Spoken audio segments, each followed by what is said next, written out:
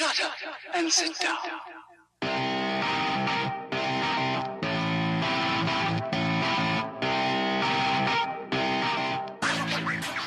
Without a shadow of a doubt, the most epically overused word in cycling is epic. It seems that anything and everything is epic these days. 1, 2, 3, 4.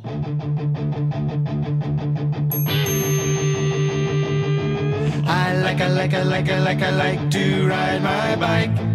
I'd like to introduce you to a podcast with a lot of charm, talent, and wit. Unfortunately, I don't have that option, so instead, you are listening to the Dialed Podcast with Matt Legrand, Evan Price, Lance Hepler, and Jake Von Doering. Tip of the day, a journey of 1,000 miles begins with a single step. That said, you know what you've got to do, so go get her done. I got fancy little streamers coming out of my handlebars. I got carts in my spokes that make sounds as I pass the cars. I got lights all around and reflectors in the back. I basket on the front that I really use for rack. But I hate cyclists, bike riders, people who ride bicycles. Does someone need a hug?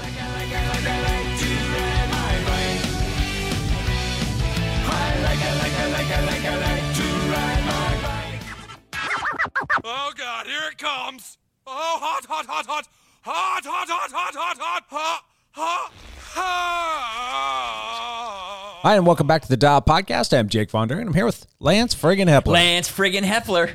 What's cracking, dude? I'm here. Mustache. It's here too. I still got a mustache. I see some little wings growing over there, my friend. Yeah, you know, it comes and goes, and you know. Cross is coming. That's right.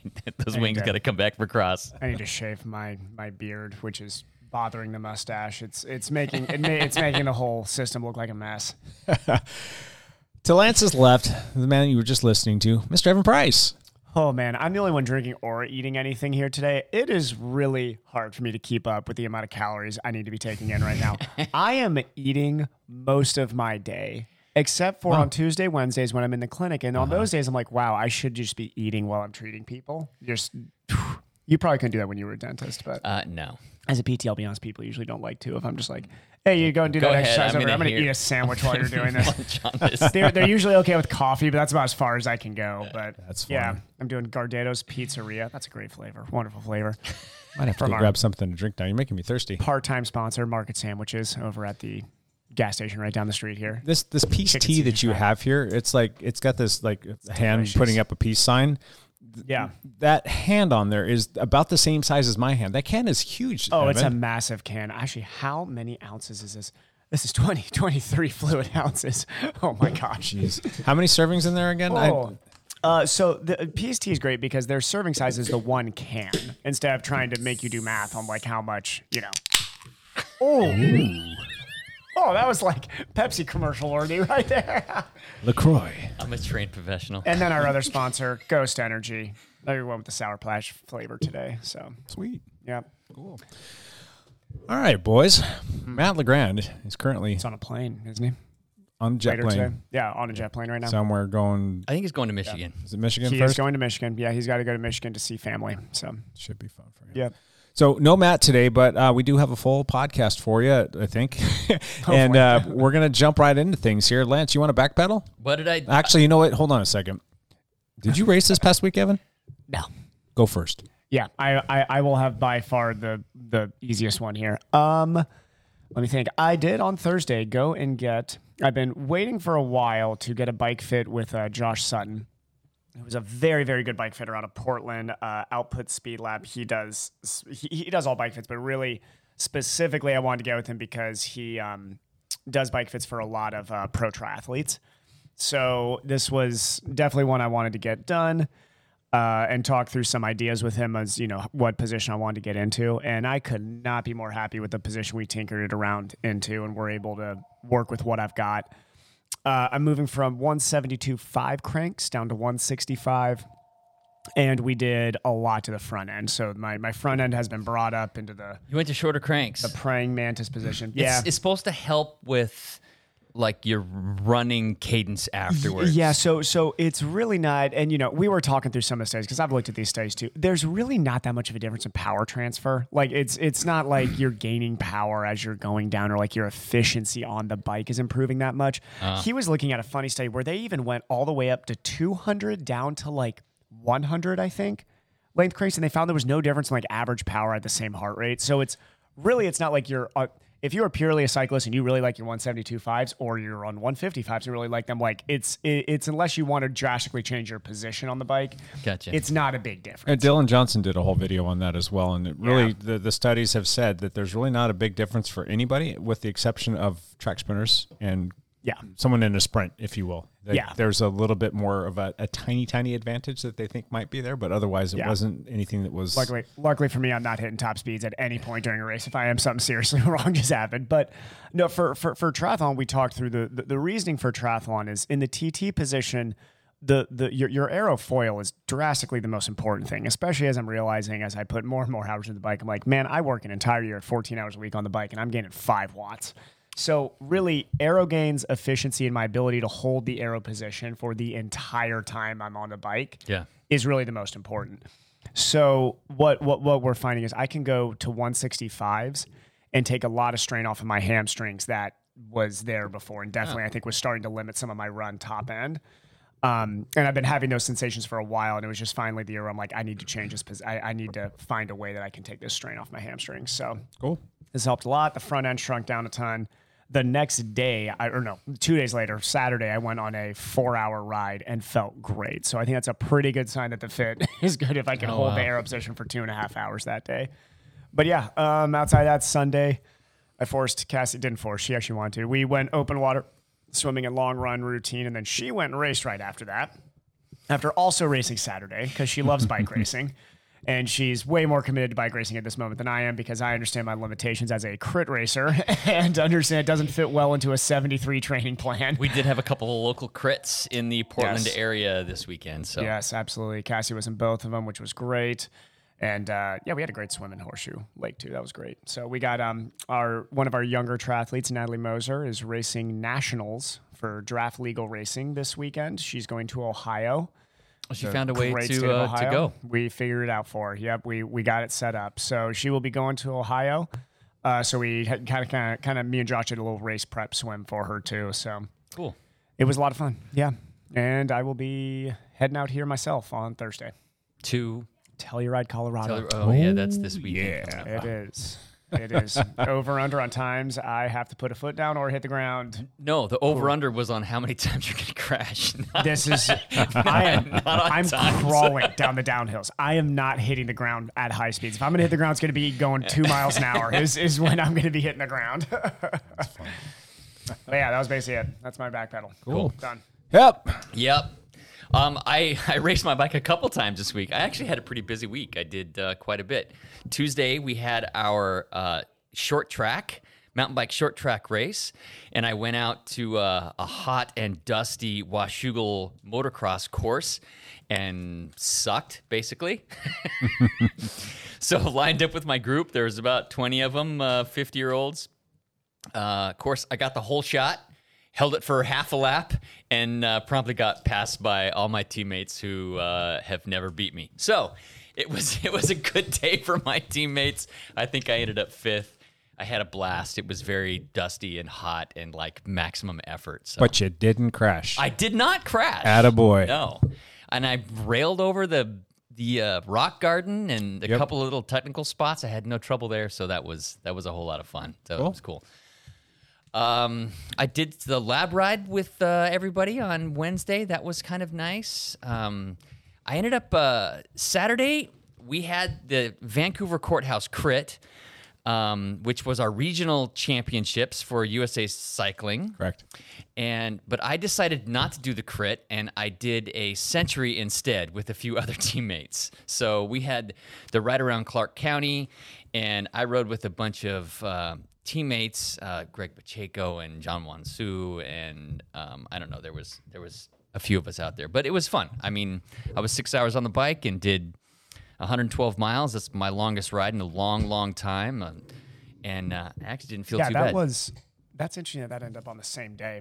I completely forgot that the rack ride was that day. Yep. Yeah. Yeah. So it was beautiful weather for a long ride because it was overcast and 70. It was like perfect. It was great weather. Yeah, it was great weather. So that was kind of nice. But then I ended up watching the crit and helping out there a little bit, which was a lot of fun to see some teammates race. But then Sunday, we had the Hammer Crit down in Swan Island in Portland. And Jake basically threatened if I didn't show up and race with the team that he was gonna be angry Relegated. at me. I didn't want to be relegated. I knew people were going to be angry at me, but I was like, if I show up on a TT bike, people will be like, I hate this guy anyway, so I don't even want him racing. So I did end up going down and racing with our teammates. We raced in the Masters 345 field. There were like 6 or 7 of us in the one race, which was a blast. It was very fun. I had just done the Century the day before, but I managed to stay with the group. I was nice, man. Zero help for the team. As long as you're with the group, that's I was no help at all. I pulled up to the front a couple of times, but You did? You see, exactly. I was behind you, Jake. I never actually came around you. I was on your wheel a few times. I don't recall seeing you one time during the race. Because I was tail gunning the entire race, and I think what do we have, like a 20 lap race or something like that? We had like a 20 lap. I don't know how long it was, but literally 5 laps in, I'm like, I'm not going to make it. We were more than 20 laps. Hybrid racing is so brutal. That's oh my god! If you're thinking of having that thought of lap 5, that's just like it was such a long day. Well, literally, 5 laps in, I'm like, I'm not going to make this. It's the longest 45 minutes of anybody's life. It's so long. But I kept hanging on, and I ended up finishing the race. But I didn't factor in anything. Yeah. I did nothing except show more orange at the start line. So that was fun. I was there to try to help Jake, and I was no help at all to Jake. Well, at least Jake got a good result, but we will pretend like Lance was doing well by sitting behind him. You were giving him a nice foil behind. I was. We were either 24 or 25 laps. Okay. So. Yeah, literally, there was 20 laps there where I'm like, oh, this is my last lap. Oh, this is my last lap. I'm not going to make it. Well, I'm going to get popped. And I just hung on to the very end. So Cassie was saying that in her race too. It was like every single time you just like the elastic start. And she was like, I was bending stretching the elastic as many times as I could there. It was kind of funny. Right near the end, on the very last lap, Dylan Wiggins came up next to me. He's been on the podcast before. And he videos while he's doing this, and he rolls up to me. He's like, "Lance, get on my wheel. We're gonna go right to the front." And so, no, I'm good. So I jump on his wheel, and he goes like really hard for like 100 meters, and we like didn't get any. We didn't like even make up a position, and I came rolling past him right before the finish. I'm like, "Hey, Dylan, is this the front? I'm not quite sure how the front and the back works." He's like, "No, we didn't make it. It ended with a whimper." I mean. Was Swan Lake decently strung out? Swan Island? Swan Island. Oh, sorry, Swan Lake. Yeah, sorry. So was Swan Island decently strung out? In our race, it was fast. But none of the attacks stuck. We didn't have any attacks that stuck. Nothing stuck. There was up multiple the front. chances. Nobody wanted to let anything get away. Yeah. Everything was kind of like answered. And it wasn't even in a crit when it gets like that. Even if it is strung out, it's like, yeah, if you want to move up, that's great. But then you got to like dive bomb on the inside on somebody, watch your entire life flash before your eyes, and then try to get up to the front. So it just, nobody got away. I mean, we averaged like 26.5 miles an hour, which really wasn't that fast. I mean, the 1-2s averaged like 28 miles an hour. Yeah, that's kind of. But it was a lot faster than 3 years ago when we did the same race, because I did the exact same race 3 years ago, and I led out Surratt, who ended up winning that day. Yeah. And we only averaged like 24 miles an hour. It was way faster. 24. You guys were not moving that day. It was no. Yeah. That's why I was able to lead out Surratt. Yeah. There was a lot of surging during the race, though. So, I mean, it surged and it would slowly back off, and it was like ebbs and flows. So they didn't have that higher consistent speed. Like if there was people like working staying towards the front the whole time, our speeds would have been higher. That's why the 1, 2, 3 races are always so fast in crits. Yeah, we had races in Ohio where God, those Pittsburgh races, you get a 1, 2, 3 race, they'd be like 29 mile an hour, almost 30 average. I'm always very nervous lining up for a crit race because crashes are they're terrifying. But I had a blast. We had a great time. I didn't feel there was one sketchy thing that happened in our race, but it was It was far enough away from me that it didn't affect me. So yeah, it was right next to me. It was right next to Jake. Right where it should be, right? So Lance was way back. You could see it happening for like a minute before. I saw it happen. I'm like, oh, I'm not up there. Yeah. But nobody went down actually in our race. But, kudos to the guy for saving that, by the way. Yeah, it looked like he was going to completely wipe out, but he didn't. He saved it. So Anyway, that was me. I ended up hanging out and volunteering and helping Jake in the pit for the rest of the race, and we had a great time hanging out. That was good times. Yeah. So nice. Pretty much did the same thing as Lance. We had Tuesday. We did the short track, and I have now been in 3 short track races, and I've come in second place all 3 times. 3 times. Nice. So I'm actually in second place in the series standings I think I'm down by 10 points. So the gentleman who is in first place, if I beat him, I think I get the win. But there is a scenario where, and I'm not sure how this works out, that if I beat him, but he comes in like 1 spot right behind me, based on the point differentials, that we would tie. How does that work? I don't know. Like I would have beaten him twice, and he would have beaten me twice. The times that he beat me, he got first and I got second. And the time that I beat him, I got second and he got fourth. It should be you then. That's what they'll I probably would do the think. average. Maybe, but is it the number of first places you get? It could be because it's either the first place or it's going to be the average of the places. Or if this was soccer, it'd be goal scored against. Yeah. Can you have a shootout? I have you no guys idea. should have a whole shot out. They should. We should put you on the line. One lap. No, just one lap. One lap. No, just like 400 meters. 400 to the first turn. So we're going to race to that tree. The first person to the tree wins it. I'll take that bet. I'll take that race. I'll take that all day long. I just retire right before that. So, like, just I lost. probably blow your chain in 4 pieces. Yeah, so we're supposed to be finishing up this whole race series tomorrow, which we're recording this on Monday, and they've postponed it. They've postponed it, yeah. We are having a... So hot, you gotta listen naked. Yeah. It's so hot, you got to listen naked and ride naked, but it's going to be so hot that they're postponing it. So they postponed it. We're having like 100-degree temperatures this week, which is very rare for the Portland area. And the race promoter decided to postpone the races. Yeah, we're still having the kids do their track practice tonight, but tomorrow's when the heat's really going to hit. I think we're getting like 96 this evening, so it's going to be warm. Tomorrow's going to be probably triple digits. So turns out the heat is hot. Everybody else across the country just keeps racing. This is the thing. It's like because I'm just hearing on the radio. This is what bothers me with this region is like the radio is it just starts to like terrify people because I'm just like heat warning for this area. They're like, do not go outside. I was like, no, you probably should get some heat acclimation. What happens if we have a summer where it's all this? What are we just gonna have people just be like, I'm not leaving my house? Like, are you serious? So I text my friend Ryan. I'm like, hey, you'll get a kick out of this. Ryan lives in Las Vegas. I'm like, hey, you get a kick out of this. This is a cool day. We're having a excessive heat warning for the next 4 days because what is it there? We've got potential for over 100 degrees for a couple days here in Vancouver. And he texts me back. He goes, that's picnic weather in Las Vegas. Yeah.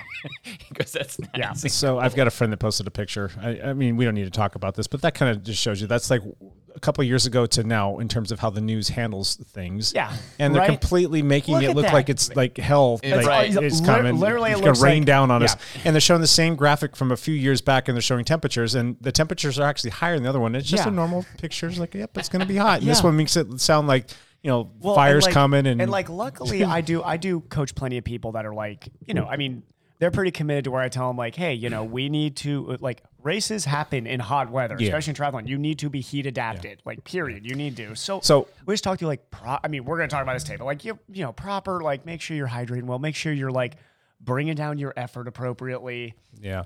So, but here's the everything. thing though, for racing, if it's going to be 103, 104 degrees and you don't have any chance at the series, you're like, nah, it's hot. I don't really feel like going out. That's going to happen over and over again. Not just the sensationalizing of what's going on in the world, but that affects the promoters. If the promoters need to have a certain amount of people to come out to make the races viable, then if you're one of those people, you go to this race and you're like, I'm going to win this one because everybody's going to be like, I'm taking it easy today. Be like, that's we the thing. are. Let's risk heat stroke. If they have half the people show up, suddenly their promoter is losing money instead of making money. And we want to keep promoters fed. We want to keep them happy. We want to keep them coming back around and putting on races and even more races if they can. So that part I get, and I totally get it. And go for a bike ride in the heat, though. You freaking softy. I know. This is I more don't blame the promoters. The promoters are just responding to what people in the Pacific Northwest are. But I can't wait for. I'm sure I'm going to have a million texts from parents say, "We're like, is practice still on?" And be like, "Yes, the world still turned today, so yes, we will still have." You did it through every friggin' rainstorm through the spring. My God, I was like, we waited for this. This was what we were waiting for. Yeah, we're bringing an ice bucket with like water guns. They're going to be fine. Like, okay, Jake, you didn't finish your back pedal, so you went to short track.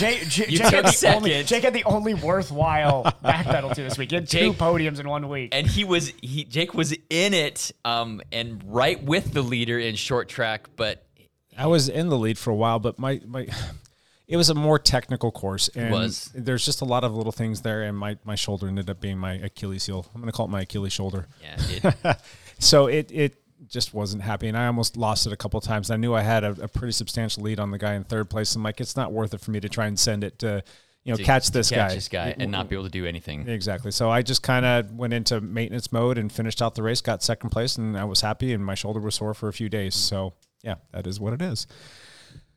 Then, fast forward to this weekend, we raced bicycles. We raced bikes. Yep. I only got in 6 hours of riding this week, which really sucked because I actually ended up working both days, volunteering, providing the pit for the Regional Criterium Championships as well as the Hammer Crit Championships on Saturday and Sunday. And those collectively had me out there for, I think it was like 21 or 22 hours. Oh my gosh. Yeah, you were out there all day. Long days. Both Saturday and Sunday. Yeah, and I'm not even counting this. And I had people on Saturday like, hey, I've got this puncture and we drove down from Seattle. Do you have any suggestions? And I'm like, I'll take your wheel. I'll take it over to the shop and I'll get it fixed up for you. That's ultimately what it ended up working out. And so I was in here setting on new tubeless wheels and getting things set up for them. So I was working until like 7:30 or 8 o'clock at night on Saturday and brought them back out to them on Sunday so that they could race. So it was all good. But you did get to line up at the Hammer Crit with all of us teammates. Yep, I had a few people that were able to volunteer for me to watch the pit so that we could actually go out and race together. And so they actually pitted for the race that I was in. Oh, yeah. And we had a blast. We did have a blast. Well, you had more fun than I did. We had a lot of people in there, and we always have grand plans, and I think we just need to do this more often, and things kind of fell apart. I mean, we had little moments where, like, Hannah was trying to do some stuff off the front, and then I was trying to get up there with them, and, we had the big diesel of Chris Surratt that sat on the front and did a giant hero pull for about a lap and a half or 2 laps before the end of the race, and when we were in that position, when he was off the front, we were supposed to string out the field a little bit, and we're all supposed to line up, and I'm sitting right on his wheel, and he's just cranking, and we get to the last lap, and we go into one of the last corners. He elbow flicks, he's like, I'm done, I'm out. He just with a whole lap to go. Yeah. And I'm like, all right, I'm ready to go pull for somebody now, because I wasn't trying to win this for me. I wasn't wanting to be set up. I mean, we had a whole team out there. And then there's none of my teammates behind me. So I'm sitting on the front of the peloton, and I'm not going to just pull the whole peloton around so they can beat me. So I kind of had to ease up. I eased off just a little bit. So knowing that people were going to come around and get a little bit aggressive. And there was a little break on the first turn after the finish line. Yeah. And they got off in front of us a little bit, and then everybody starts to swarm around me, and then I jumped on some wheels, and we were coming through, and we ended up closing that gap down. And as we come by that little gap, one of the guys in there was kind of like trying to take, an accounting of who's coming by him. And he's looking left and he looks right, and he looks right at me as I'm coming by, and he kind of like just ever so slightly kind of came into me. You, yeah. Our bars touched each other, and then he came off, and I think he hit somebody. This is me guessing. I think he went into somebody on his right side because it was really tight in there, and that forced him back into me again. And then he hit my rear wheel, and I heard clink, clink, clink, clink, and I'm like, did he go down? Is he down? And then during this whole thing, I'm like, please don't crash. But at the same time, I'm like, gosh, dang it, I just lost the wheel that I wanted to be on. I lost the line that I wanted to be on, and now I've got like 3 or 4 more guys in front of me, and I was in a perfect position to get squared up for the finish. I was going to just wheel surf on some people. So there's 2 turns left. As we go into the turn, I'm like a little bit discombobulated by what just happened. And then I'm trying to find the right spot. People are really like ramping it up, like winding it up. There was no formulated team. So it's just everybody's kind of like jockeying for position. We come into the last turn, and I'm probably 9th wheel or something like that. I think so. And things start to kind of spread out. And then the guy in front of me, like I lost him really early on. So my nose is in the wind. And the stretch is pretty decent amount of stretch. I mean, I think they moved the line back a little bit this year. I'm not sure. But I don't know. I just kind of ran out of bullets at the very end. And I ended up getting 3rd place, though. Yeah, so you did. You That's made it a on the great podium. result because that's a strong field. That's Yeah. a very fast, strong field. If I had to go do all over again, I'd have a freaking teammate sitting on my wheel for starters. But if I was going to go out there and try and win the race, I probably shouldn't have burned so many bullets. I'm thinking maybe my normalized power for the 40 minutes. What was the MP? 359 watts. Oh my God. So, and mine was like 260. Yeah, I know yours was. You're sitting on sucker the back there. the Well, it's like, I don't know what you guys are talking about. This race is pretty easy. but there were some strong dudes in there. I mean, there's some guys that are like kind of working their way up the ranks that maybe just turned 40 not too long ago, and they've got some big watts. That's kind of a put down, sweet spot for crit racing, though. I mean, some of those guys, well into their 40s, can be very fast in crits because you just get smarter and more cagey at that point. It was just fun to line up with 7 teammates, Yeah. and like have a whole orange, conglomerate of guys. Like, okay, we get to race together again. We all rolled up. Somebody yelled out, "Oh, look at the dialed hive over there!" Yes, we did because everybody came from the rear. Ooh, that's a good little nickname, actually. The To start dialed going hive. off of the hive. Yeah, to start calling it the hive. That's whenever you come to the front. Cool. That's so at the finish line though, Lance was ready to throw hands with that guy who bumped into you, right? Is that No, you didn't even come to Jake's defense. No, Come on. I saw. If crit racing has taught us anything recently, it's that you throw hands after the race. Okay. I saw Jake like hit the sprint, and I'm already sitting up because I was at the tail end. You're about what I would do. Me and Surratt and Hannah, we'd already pulled off, and we were just like, all right. Oh, this is why I love doing the lead out, is because the lead out's the part where you jump through the hard you part. lead You're off just like, and you oh peel man, that off was and everything I enjoy had. Yeah, let me peel off the side, not get killed. So yeah, that was fun. So we got to race. Got to race bikes twice this week, so that's good for me. That's good. I'm gonna have a way less exciting race report next week. So we started. It took a while, really long while. Don't remember most of it. My first crash was on. Yeah, exactly. That was the only exciting part. Ended up walking 2 miles at one point. Ate a sandwich. You're gonna take your phone with you. I just want you to keep a little video journal or something like that. I should definitely do a all video. right, this is crash number 1 and like document it. Yeah. Like, I'm really tired, guys. Really tired. All right, let's jump into Bailey, top 5. Champ freaking Bailey. Champ Bailey. We did finish up the Tour de France this last week, and it was super fun, super exciting. I hope you all listened to our bonus episode on Thursday when we watched the Hautacam climb. But it ended up Vingegaard pulled it out, and Vingegaard, whatever. But most importantly, Evan was completely wrong about 100% wrong about how much that just Vingegaard, about everything. Really, Yeah. there wasn't a single metric I think I was right on. So, So the time trial the day before the last day was quite exciting. Filippo Ganna put out a great time and looked like he was gonna kind of pull it off, but Wout van Aert went out there and just crushed it. And then Pogačar and Vingegaard, they both had really good, solid efforts. Yeah.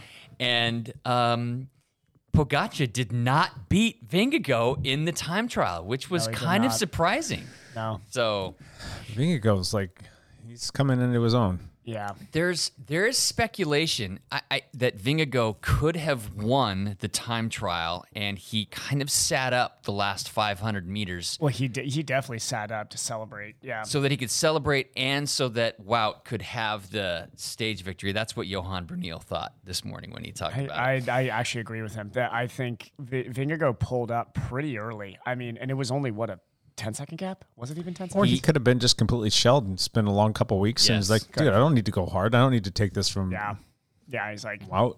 But yeah, he beat Pogačar by 9 seconds, I think. yeah. So just fantastic. And he took second. Wout won the stage. Pogačar was third. Yeah. G. Thomas was right up there. fourth. Yep, I he was think fourth, he I beat think. Filippo Ganna as well. Yep. So just amazing work by those guys. It's just a long week long 3 weeks for Filippo. Yeah. Filippo's a bigger guy. He's exhausted from the mountains, I'm sure. The final stage in Paris was exciting still and fun. It kind of crazy. They started it in a indoor stadium. Yeah, I saw that was filled with people. Yep. The whole stadium was full of people. They didn't start till like 5 p.m., so kind of crazy. They roll out in the streets of Paris. They pass kilometer zero, and Wout attacks at kilometer zero. Pogacar attacked. No, Wout attacked. Wout was the first one? Wout was first. I thought it was Pogacar that went first. Wout was, people have been hassling him for attacking so many stages at kilometer zero, so he did it again. Yeah.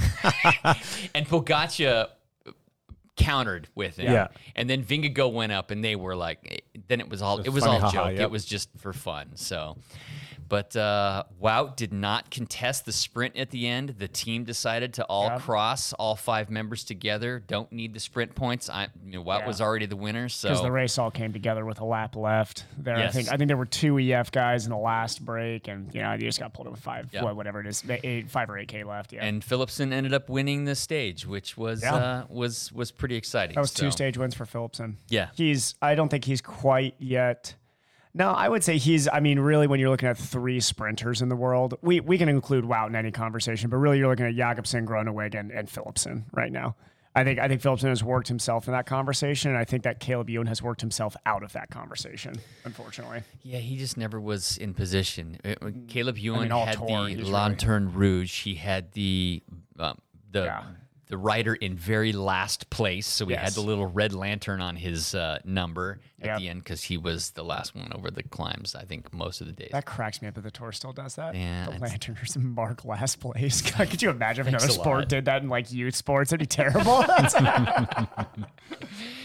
So exciting. It should be interesting to see what happens. It seems like Vingegaard timed his fitness and his effort for the Tour de France a little bit better than Pogacar. That's the big thing. I think when you look at, because Pogacar had a season in the spring. He was racing one days. He was out there doing his thing. I still think it's tried and true that if you focus your entire season around the Tour, you will win the Tour. That if you're one of these guys who's like favorited, Yeah. So if Vingegaard does that year after year, decides to do that year after year, I think he can win a lot of Tours. Pogacar might have to shift to that if he wants to beat him. So it'll be interesting to see if Pogacar changes his plan next year. Does Pogacar make these changes, or does UAE make these changes? The team needs to make the change. I was just talking about somebody. When you look at the big time differentials between Vingegaard and Pogacar, it was on 2 stages, basically. Mm-hmm. On both of those stages, Pogacar had trouble getting teammates to get him water and nutrients. Vingegaard was being topped off like a well-oiled machine that entire time. Yep. He was getting handed balls. He was getting handed nutrition. That at that level, when you're talking Vingegaard and Pogacar, we're talking little percentage differences. That's what lost Pogacar. Well, the day that he lost those 3 minutes was the day that Jumbo attacked. Yep. And think about how many teammates Vingegaard had around him. Yes. He's getting handed Wout at that point with how much of a him and Sepp are just the consummate teammates. They're probably like, I need this water. No, give it to Vingegaard. Die on this climb. Who cares? Give it to Vingegaard. Meanwhile, Pogacar, Micah wasn't even in that day, was he? No. Micah had been I think he only had McNulty. But he was alone. Soler was. Yeah. God, Soler. Whatever. I sound bad saying this because Marc Soler's a great cyclist, but whatever paycheck Marc Soler made this year, you're like, what did we pay this guy? He wasn't there at any point when it was important. Pogacar's out there feeding himself bottles at some point. So I think that was a huge difference. Yeah, huge difference. But it just looks like that Vingegaard focused more on what would happen in the Tour, and Pogacar was trying to do other things in the spring. Win bike races. Yeah, win bike races. So interesting. Who's the better bike rider right now? Who's the? I almost want to save this for our topic, but it has nothing to do with what we're actually going to talk about. Who after this season? So we could wait to the end of the Vuelta, but who's the best bike rider in the world right now? Wout. Is it Wout? It's Wout. He can do anything. I think Pogacar's close. I think Pogacar's close because it's been a long time since we've had a GC guy that will do anything in 1 day. Yeah. Who's the last guy you can think of? Valverde, but Valverde's never won the Tour. So it's like Valverde, yes, he could be GC. But outside of that, who? Yeah. I don't know. You have to go back a long time to find a GC guy and then again, you have to go back to Merckx to find a Wout. There's really. So that was fun. The Tour was fun. It's to go back to Merckx and seeing to find a welt, but people are so specialized in certain things and in all the different facets right now. It's I don't think that Merckx could be this like the wout of in current day. I mean, if you took Merckx, he's not winning GC. Merckx isn't winning anything in GC with the type of rider that he was. Yeah, he's not climbing with Vingegaard. Yeah, that's just my thought. Yeah, but also Wout's a special human being. He is. He's very, very special right now. And then, I mean, really, even if you look across the board, you got guys like Pidcock, who I mean was a mountain bike, like it was racing mountain bikes. So actually, I mean, that's huge. He won the Olympic gold medal in mountain bikes. He won the world championships in cyclocross. Won an Alpe d'Huez stage. Won the Alpe d'Huez stage in the Tour de France. Which we all know is the most impressive achievement of this tour.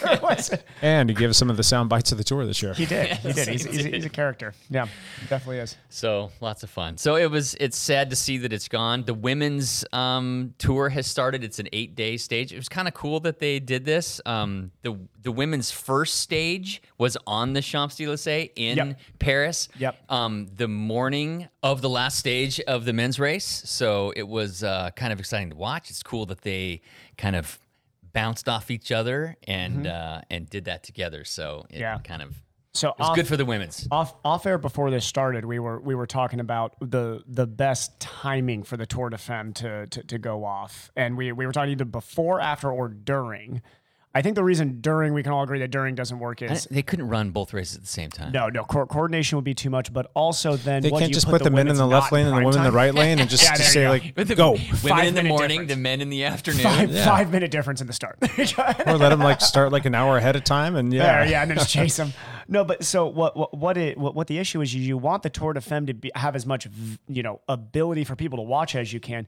If it's at a different time of day or not during primetime hours on TV... nobody's going to tune in then. Correct. So it needs to be, I think these 3 weeks build very well, and then we're all jonesing for more Tour de France. Exactly. Like after 21 days, you're like getting them watching the tour every morning, and then you get up on the 22nd day and it's not there, and you're like, oh, wait a second. Cigarette every day for 21 days. Like on day 22, what do you want to do? Smoke a cigarette. There you go. Yeah, exactly. So I think this way that they're structuring this is going to be really interesting. I hope people tune in. They need better announcers. They do. Those are terrible. They need better coverage. At least the feed that we get here in the U.S., they're bad. And it's only in the U.S. It's only on Peacock, correct? Yep. Who's like a because I love Bob Roll. Who's like a female Bob Roll? We need a female Bob Roll to do the announcing for this. And then you need like a play-by-play because like Bob Roll's more your color. Like you need somebody to be a good solid play-by-play. Well, they've got Allison Tetrick. Like breaking down the race afterwards with Lance Armstrong on the Move podcast. Yeah. And she knows all the women. Just need somebody who's animated. They can tell some backstories and bring a human element to it. That's what she is. You need somebody who knows the riders because she'll be able to tell the backstories. That's what Allison Tetrick's doing. But it's just on Lance's dumb podcast, not. Exactly, yeah. Not. Well, she's been on that podcast, so now the tour will never allow her in. They'll be like, I'm sorry, you like Lance. You can't. You're cut off. Well, hopefully they make some changes and that continues to progress and people go watch because they somehow know that people are watching. Exactly. And right. They can track. And Marianne Vos is in the lead right now, isn't she? She is. She just won stage 2. She was second on the first stage. Yep. She crushed the field today, this morning. On the second stage, there were some crashes. There's some people who have. Oh, did you see that crash? Hospital. I didn't see it. Oh my Lord, that was bad. Was it bad? What happened? It was like a girl goes off the road, and then there's a couple other people crashing each other, and then there's like another crash. But then like they're like, oh yeah, it's not that bad. And then all of a sudden, like a girl comes into the whole crash at speed and hits it and goes flying over the bars and skids down the road. I'm like, oh no, that's bad. Was it downhill or was it? I'm not sure if it was downhill. It might have been like just going downhill slightly, but on the flats. But they were moving, and that crash got kind of ugly. So that is scary. Bad. Other racing news: the USA Cycling had their mountain bike XCO Nationals in Winter Park, Colorado. Yep. This week. We actually had a couple teammates out there. We sure did. 2 kids. Carter and Whitney Hayden. I think Carter made the podium. Got second place. Yeah. So and Whitney was just off the podium because they go 1 through 5, and she got 7th place. And she's in the 11 to 14-year-old bracket. She's 11. She's 11. She's got She's a legit little cyclist. I love it. So it's gonna be fun to watch her. She's got a few years in that age group. I like her odds at winning. The men's elite race was won by Keegan Swenson. A little bit of controversy there because he's the defending champion, which is fantastic. Yeah. But he hasn't been racing XCO this year at all. He's been doing Lifetime Gravel Series, and he's also leading that. But he came in and cleaned up, and he won by a couple minutes, I believe. So rode away from everybody. Who's complaining about that? Where they're like, he hasn't raced enough. Well, guys like Jeff Kabush, a former. He's a pro. He's super fast. He's won these races before, but he's like, okay, we've got a World Cup next week, and where's the Stars and Stripe jersey going to be? Not at the XCO race. Then he should have won. I mean, that's like this is like the same thing when they were gravel. You're like, we don't want the Euro Peloton here. It's like, well, then get faster because they're going to come and win. I know. I love it. It's kind of crazy. The women's race was won by Sevilla Blanc. She just beat Kate Courtney, who is a former world champion in the event. Yep. But it's been pretty crazy. So as far as that's what's happened in the world. Our local races, these two crit series. I think the Open Men's on Saturday. Let me see if I can find it. The Open Men's. Wow, I'm not doing very good. Here it is. The Open Men's on Saturday, our regional championships, was won by Johan Brusa. He came down from Seattle to race and won pretty handily. I noticed that he took third on Sunday. So he was on the Sunday race as well. He just didn't win. Yep. Second was Keelan Ontiveros, and third was Harper Blake. The women's race on Saturday, our local crit series, won by Nadia Kontova. She beat out Brenna Rye Simpson, who is one of our local pro racers who lives and works here in the Portland area. Yeah. And Clara Hunsinger took third. She showed up and raced. Just decided to jump into a crit. Took third in the crit, yeah. Clara just races whatever she wants. You know, it was funny. On Sunday, the women's pro race was won by Brenna Simpson again. So she was second on Saturday. She won on Sunday. But she lined up, did the 70-minute men's 1-2-3 race, immediately finished that race and lined up with the women and ended up winning the sprint in the end. So Brenna crushing it. Like you do. Yeah. Dang. The men's race on Sunday, the hammer crit was won by Zachary Kovlicek. Oh, that's the guy who beat me at the Mike Myers TT by like a couple seconds. He's legit. He was on Saturday out there to do the. I like his odds of beating me in any crit. Then if he's winning, he was out there to do the courthouse crit on Saturday, and he was having some issues with his rear derailleur right before his Di2 rear derailleur kind of died. We'll just say, and he was having issues, and he was pretty bummed out about that. And he went and got his stuff sorted out, and came back and got some sweet redemption on Sunday. He was pretty strong at the line. But I think the best race of the day had to have been the Masters 1-2-3. Was it Zach Winter? Yes. You want to tell that story? So the Masters 1-2-3 race, with like 3 laps to go, Zach Winter got off the front with one other guy, and they had a pretty good lead on the whole field. And with a lap to go, he still had like a 15-second lead, and he was drilling it. He comes off the final corner. He still got the lead, and he got pipped at the line. Like, he got passed in the last 5 meters of the race. Oh, God. So he ended up second. He almost hauled off the whole field, but one guy got him. Good job, Zach. You deserve that win. Yeah, so Zach ended up second on the day to Andrew Martin from Seattle. He's just an aggressive rider, and I love it. Like, he comes out to a flogging ride. Race. That's a fast race. Just Greg Steele is 10th. Attack. Yeah. That's a strong field if Greg's that far back. I mean, still, like, Greg was in the last move, I'm sure, but. So that's it. Cool. Champ out. That's a whole lot of results. There's some racing that happened this weekend. So. Yeah. Cool. Thanks, Champ. How about this? That's hot. That's hot. That's hot. That's hot. It's hot out, you guys. It's very warm. And it's time for a hot seat, but It's warm. we're going to do this a little bit different. It's just anything that's hot. Yes.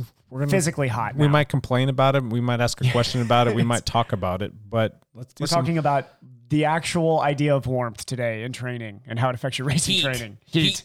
What do you do about the heat? What? The heat seat. You stay inside in the AC and never go outside. The heat is hot. It's so hot out there. But what if I die of a heat stroke? It's like, well, don't. So there's some rules you can Have you follow ever had to not. heat exhaustion or heat stroke? Yes, absolutely. I am prone to it. Borderline heat stroke. Well, I was very close. You're prone? I'm prone to it. Is that just because you're racing dumb during triathlon? No, it's happened to me twice on some training rides, like where I'm not very heat acclimated and I end up in a hot spot. This happened to me. This happened in Vegas one year. Yeah. My wife was at a soccer tournament. That's different heat. That's way hotter than here. Yeah. But it was like early. It was like May, which is hot for Vegas. But it was only like 90. It wasn't like super hot. Yeah. But my wife's at a soccer tournament. And she's going to be playing for like 4 hours. I'm like, I'm going to go ride around. I'm going to go ride to Hoover Dam and back, which is what I did. Yeah. So I rode for like 4 hours. And with about an hour to go, I realized that I was in trouble. It's too late to realize you're in trouble when you're already behind. Once you realize you're in trouble, you're in trouble. Yeah. It was during the pandemic, and I had stopped at a gas station to refill my water bottles, but I didn't have a mask with me. They wouldn't sell me. No, are you serious? They wouldn't let me in the store because it was still like pandemic. Dude, but come on. I mean, like, Did you you can just look pull at your them and be jersey like, up over your face? You're like, I'm going to die of a heat stroke if you do not give me some water. I did. I pulled my jersey up over my nose, and she's like, that won't do. I'm like, sell me a mask then. Give me a mask. What? And so she did finally let me buy a mask, which I used for 10 seconds. But I can name one thing that'll kill you faster than COVID. Heat stroke. So I was already behind the 8 ball. I didn't get enough like fluids in my system. And I finally made it back to the car, and I'm like, I'm not. Brandy finished her game. We're in Vegas. Feeling chilly. I started getting prickly arms and not feeling good. And then I started vomiting. Oh boy. Why do I have so many vomit stories? You puke a lot. I think I remember this story now. I'm pretty sure I remember this story now. He's told the story before. Yeah. So I'm like, Brandy, I'm not feeling good. We're going to go back to our buddy Ryan's place, and I'm going to jump in the pool, because I'm not feeling so hot. So we start driving, and my hands started cramping. Bad. Where you can't see me, but my wrists were curled up and my fingers were curled up where they were all going in tonic seizures, and I couldn't like straighten my hands or my wrists out. Yep. And I'm still vomiting and not feeling well, and I'm still trying to pound fluids and keep water on me because I know I'm too hot. I'm like, no, Brandy, we're not going to Ryan's house. Go to the hospital. Yep. We need to head for the hospital. Yep. So she's on her way to the hospital, and I don't know what puke worked, but after one of the times I threw up, all of a sudden, click, everything like changed, and I felt better.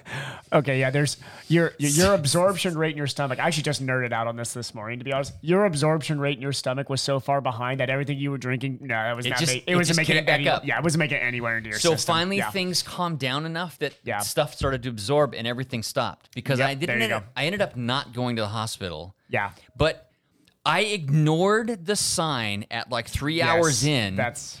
I should have been more forceful with the. I don't know what I should have done. I was alone. Nobody knew where I was. To be honest, at that point, I would have been like, "Look, I'm in a very bad place. I'm going to walk in and grab this water right now. Like, I'm sorry. Like, you can call the police. I will explain to the police that I was ready to die at this moment. Do you have a hose outside? We're not doing this dance right now. Like, I'm going to pull up my jersey over my nose or whatever. But anyway, so I didn't end up in the hospital. I ended up sitting in my. That was actually pool. my first hot seat question: was have you had an experience with this like that? And Lance, I definitely has had an experience. Jake, have you had? It wasn't even that hot. That was the dumb thing. But Jake grew up decently heat acclimated. Well, more than decently. You're probably in the whole country in the top 5% of heat acclimation. Yeah, I mean, while in Southern California, it was very common to be riding when it was in the 90s, and I would still go out and ride when it was 100. You're probably riding hard too. Yeah, and I can remember going out into areas that was like canyons going up into the hills, and it's all exposed, and I can remember just like the heat coming off of the tarmac. It was just like insane, and your Garmin's telling you it's like 110 or 115. I don't know how accurate that is, but it's hot. Yeah. And I just would plan my rides accordingly so that I knew where all of the water stops were, and I would fill up and I would just keep riding. Plenty of sunscreen and just kind of pay attention to anything, but it just never really it just didn't shake me. I mean, as long as I was drinking plenty of fluids, I was fine. Yeah. Fast forward to becoming a Washingtonian, Pacific Northwesterner. I can remember going down to Palm Springs for our first training camp back in 2017, I think it was, or maybe 2018. Anyway, whatever year it was, we went down to Palm Springs to do that. I think it was 2018.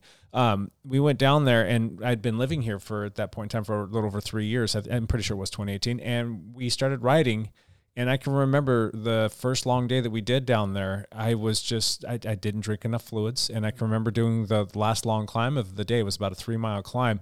And I remember seeing like my watts going way down, and I remember seeing my heart rate going way up, and I remember seeing my speed come way down, and I'm just like feeling kind of like cold a little bit, and it's hot out, and I get to the top, and I'm like, I'm heat exhausted, you guys. And then a couple guys threw some salt tabs at me, and I got some extra fluids, and just kind of put it all together. And I came back down off of that pretty quickly. It wasn't a bad thing. And we had a nice long descent, so you get that evaporative cooling coming over you, which was a nice bonus. Yeah. So had I had to climb for another 5 miles, that would have been a bad thing. Yeah. But by the time I got back, I was thinking to myself, oh man, tomorrow's going to be terrible, but I'm just going to keep pounding the fluids and make sure that I take in the right electrolytes, and all the things kind of balanced out, and was fine the next day. Yeah. That was my only real true experience though with being heat exhausted, which was kind of a scary thing. Yeah. When your heart rate is higher than your watts, that's not happy times, especially for me. You're in a bad spot. Yeah. But I think my only one is, and I told the story on the podcast before, but was in Des Moines when I was having a ton of GI issues when it was 90% humidity during that race.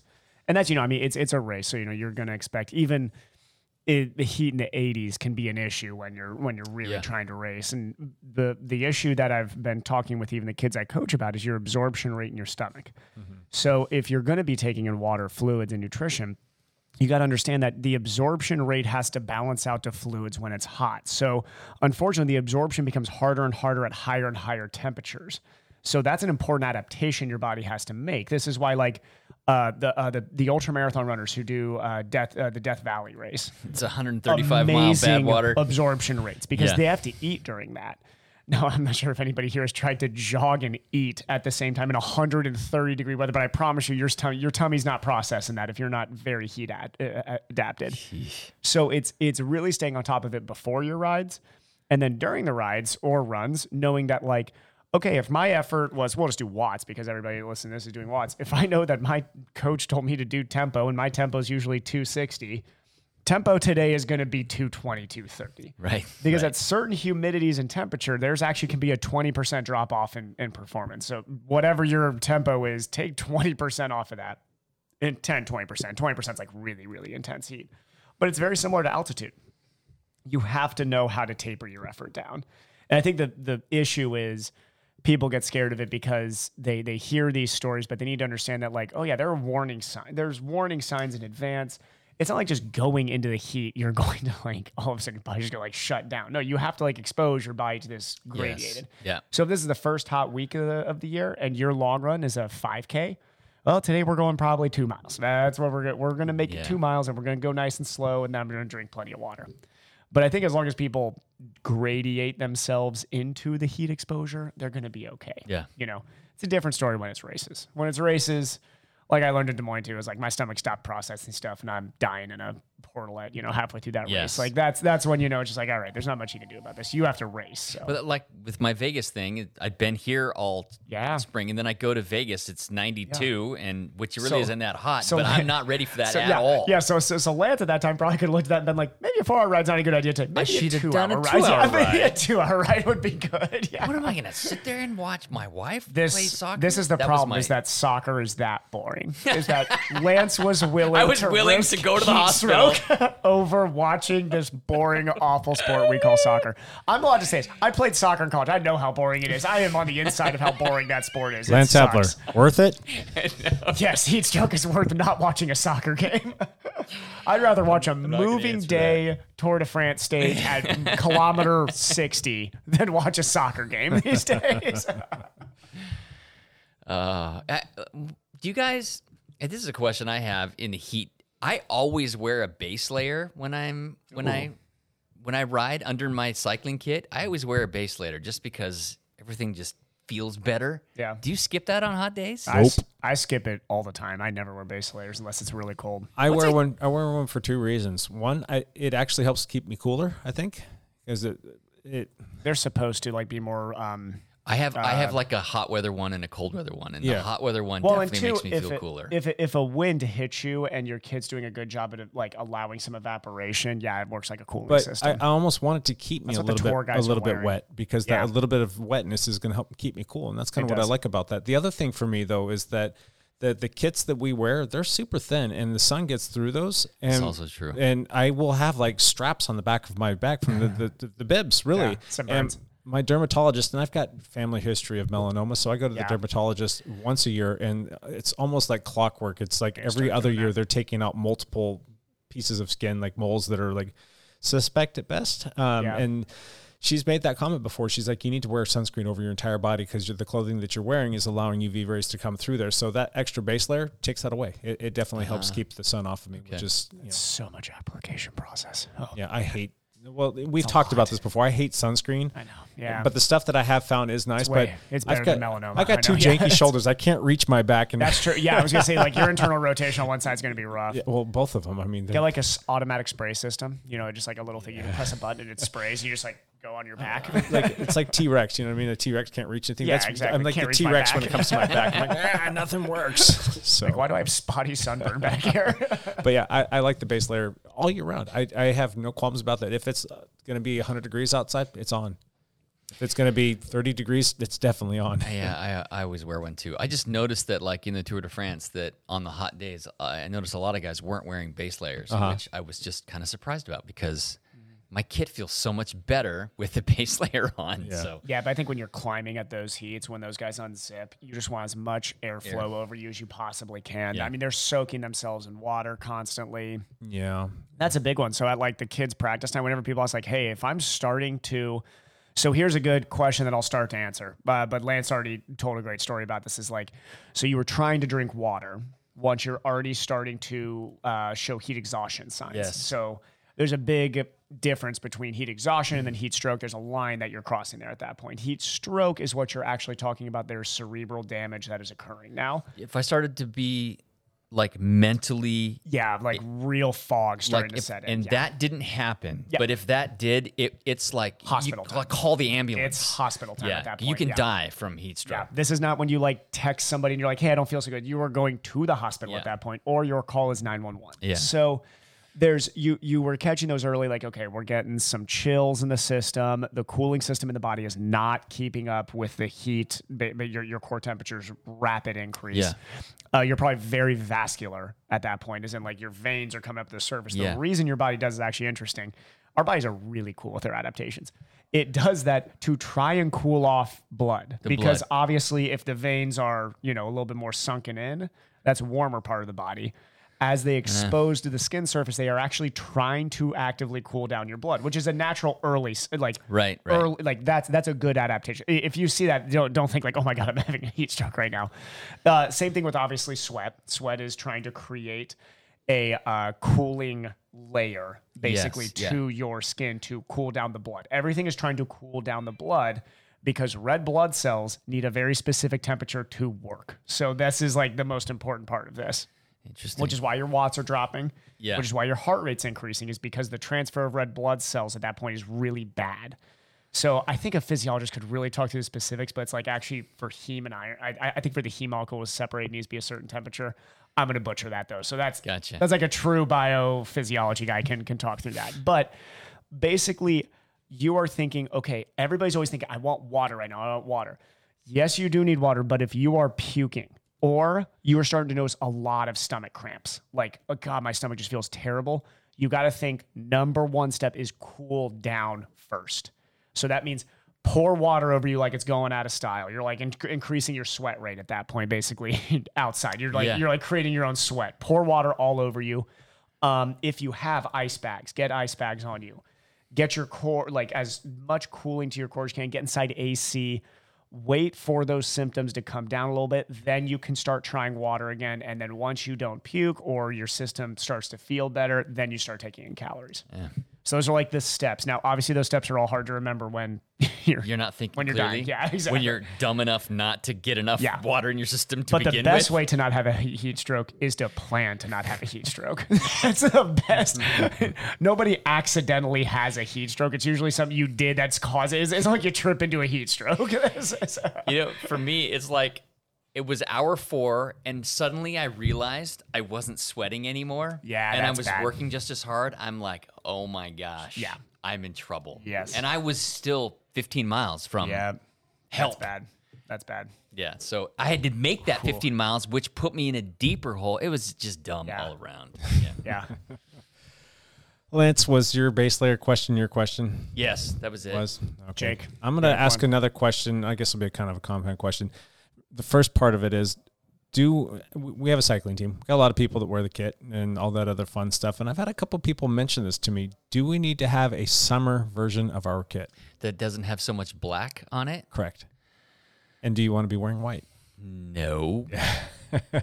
I don't think white kits are good look on any body. So we have black in our kit. It's just the lower section, we'll say from about like your rib cage down is black. Okay. Yeah. And I guess it's going to be one of those things where the cycle Illuminati, what was it, the Velomity or whatever it is, they say like you shall not wear anything other than a black set of bibs. So I'm perfectly fine with it. We've had a couple of people, like for instance, Ed Dudlick, you know Ed very well. He wants I get to make fun of Ed now? And we're not wearing white. Wait, he has a pink kit and a pink bike. So what is Ed going to say? I know, right? Come on, Ed. So let's do trash Ed for the next question. But what if we had something that was, his pink kit's actually really cool. I do like that kit. What if we had a jersey though, and like you keep the bibs black, but just a different jersey? You could have a different like, jersey that's has lighter white. color, lighter whites. The white bibs is too. That's no too bueno. Much. Maybe orange bibs. You can go orange bibs. Argo Shimano, remember that? Those all white kids, those were ugly. Oh my gosh. But well, do you guys want a summer? We'll just say a summer jersey. I don't think you need it. Go ride in the heat more? Yeah. Personally, I race in Speedos. It doesn't matter to me. Yeah. So. It's easier for me to see how much salt is participating out of my sweat when on the black kit. Yeah, it's a good ratio of like how dehydrated am I right now? So that's a no. That's a no from me. Yeah. Okay, no from. Okay. It's a hard no from me. Yeah, no white kits. Sorry, Ed and others who've had that. Consensus is. I would wear a pink kit. I would absolutely wear a pink kit. Salmon pink. It was salmon. Make it salmon color. So that was the more of a zoomed in part of the question that I really wanted to ask was, is there anything specific that you do, any like equipment, anything specific that you use to keep you cooler or to keep you or help you get better acclimated to the heat? I know that this is kind of like a very broad question, but is there anything that you do? Lance, you packing like a sports bottle that's got a fan that spritzes some water on you that keeps you nice and cool during the ride, or do you got? Clearly, I haven't figured it out yet. Yeah, I was gonna say I'm not sure if Lance is the right one for this question. You got a salt lick that you tape to your stem. Get down there licking your stem. I do know that I always have electrolytes on my bottle. I don't have water bottles. Sure. There's always electrolyte mix in them because I'm a sweater. I am a sweater too. Guy. Yeah. I've had rides where I've lost like 10, 12 pounds. Yeah. I'm sure that Evan's probably done more than that, even with the longer stuff that you do. I've had some crazy sweat loss through it. Yeah. But I've learned from a lot of the stupid or much, much stupider mistakes I made when I was younger. And I really am adamant about, as the heat increases, I do a couple things. I expose myself to it as much as I can. Mm-hmm. So I know it's funny because I coach people who are they're like, I need to get all my workouts in like really early in the morning this week. Funny, I talked with Ed. Ed's tough as nails. So he's the one who's like, yeah, you're right. I do expose myself to heat. I don't have to explain to him. He gets it. Yeah. But I definitely have people who I coach who I've had to explain like, no, there's a reason I actually want you to try to run in the heat a little bit this week is because unfortunately race season is this time of year. Yeah. So you can't just show up on race day and be like, I hope my body can figure this out on race day. No, you need to expose to it for a while. So my main thing is gradiated exposure to heat, period. And you need to increase your fluid intake throughout the day because it's hard to catch up once you're riding. Sure. So usually I tell people, I joke with the kid. Oh my gosh, the kids. Oh my God. At Whisper this morning, Dave had like the massive, we had kids who showed up to today's practice. It is hot. I know none of those kids listen to this podcast. They're not going to be like, oh, Evan's talking trash about me on our podcast. But it's just because I'm supposed to be like the go fun coach who like everybody, but I was like yelling at a couple of them because they're like, man, I'm like so tired and my stomach hurts and all this. I'm like, did you drink anything today? They're like, well, no, I just woke up and came here. I'm like, you are setting yourself up for failure, young man. Like, what are you doing? You are a 15-year-old in high school now. Get it. You cannot show up to a practice where it's 85 degrees already and expect that your stomach is going to be okay. So it's your prep nutrition and fluid going into the workout, I think, is just as important as like what you bring with you on the ride. Mm-hmm. Yeah. But Jake nailed it with the planning water stops. If you're planning on doing a long ride this time of year, you better have a good idea where you're stopping for water. Yeah, and choose your rides wisely. I mean, don't go on a 100-mile gravel ride because you're not going to have any support unless you've got somebody that's going to chase you around in a car. Like really heat adapted at this point, or just you can choose a gravel loop. That's great, but make sure you have a loop point. Like you have a point to get back to the car and call it if you need to. Or it's just not real common in the gravel world, though. I mean, I know. Even in some mountain biking scenarios, it's the same thing. I mean, with the gravel rides, though, I do tend to take a chase vest, and it's going to have some extra fluids just because I know that I'm probably going to go through all that fluid, even if it's you and Ed are on that. Yeah, you guys. I know Ed just let me one for Telluride. It's like a 3 liter. I was like, that's awesome. My God, 3 liters. I don't even think I can make it through 3 liters of fluid. I can try, but that's. I mean, the 2 bottles I'll keep on my bike, just about 52 ounces, and then the chase vest is another 50. So like having 100 ounces on me for like a 3-hour ride, I know that I'm going to be set if it's going to be a little bit warm and exposed out.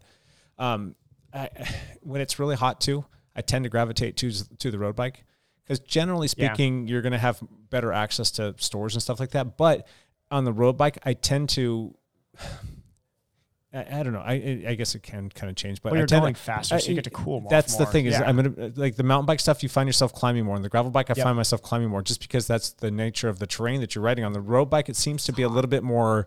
Like, granted, you've got the hot asphalt and the heat coming up off the road from you, but you've got the ability to keep your speed up higher and you get the evaporative cooling. Therefore, you just don't really notice it. It's hot, but you're not like dying. Exactly. I can remember just when we did a gravel ride out in Grouse Vista a couple of weeks ago, Lance, when we were doing that long climb. Yeah. Everybody was mountain. It was hot. You're coming up that exposed 3-mile climb and no it's wind, like, no cooling. Yeah, it's 18% grade and you're just like 40-minute climb. Yeah.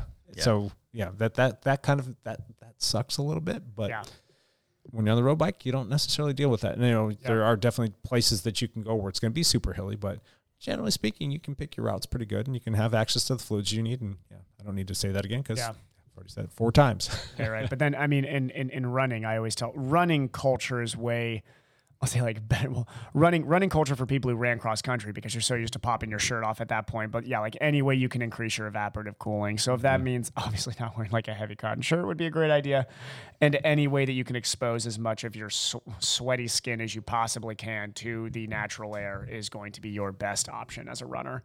I even if I'm going, God, I can't believe I'm saying. So I to really work on my heat adaptation this last year, I will do like midday if it's going to be hot. So next week, if it gets hot, I will do a midday track workout where it gets hot on the track, but will always carry a hat with me and I will like spray water on the hat and then put the hat on because that actually really helps. If you can get a wet, cold hat and then just put it on your head, that is a very easy way to cool down.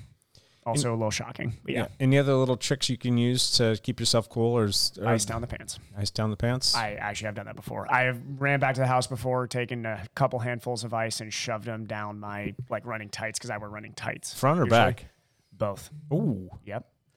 You know what else you can do? Is very close to your center of gravity. It's pretty close to the core right there. You can hold ice in the palm of your hand as well. Yeah. If you have access to ice, that will actually cool your body. Temperature down. A lot of the guys on the tour. That's a good one. Yeah. I mean, like if you're a triathlete listening to this, and you're like, man, I got a long run on Thursday. It's going to be hot. I was like, make a loop back to your house, grab some ice, throw it on you. Yeah. A lot of guys on the tour were putting ice in pantyhose and stuffing it down the back of their jerseys. And that seems to be like a pretty good way to keep yourself pretty cool too. Yeah. During races in Ironman, they hand out ice cups. I'm pouring that down my front the entire time so it sits on my stomach. Yep. Crazy. Cool. Anything else that you guys can think of that just some good tips for this coming little heat wave? Just don't be afraid of the heat. Don't be that guy that tells people like, sorry, I can't go outside. I got to stay in the AC. So Lance, tomorrow, Tuesday, there's no short track. We generally do our gravel ride.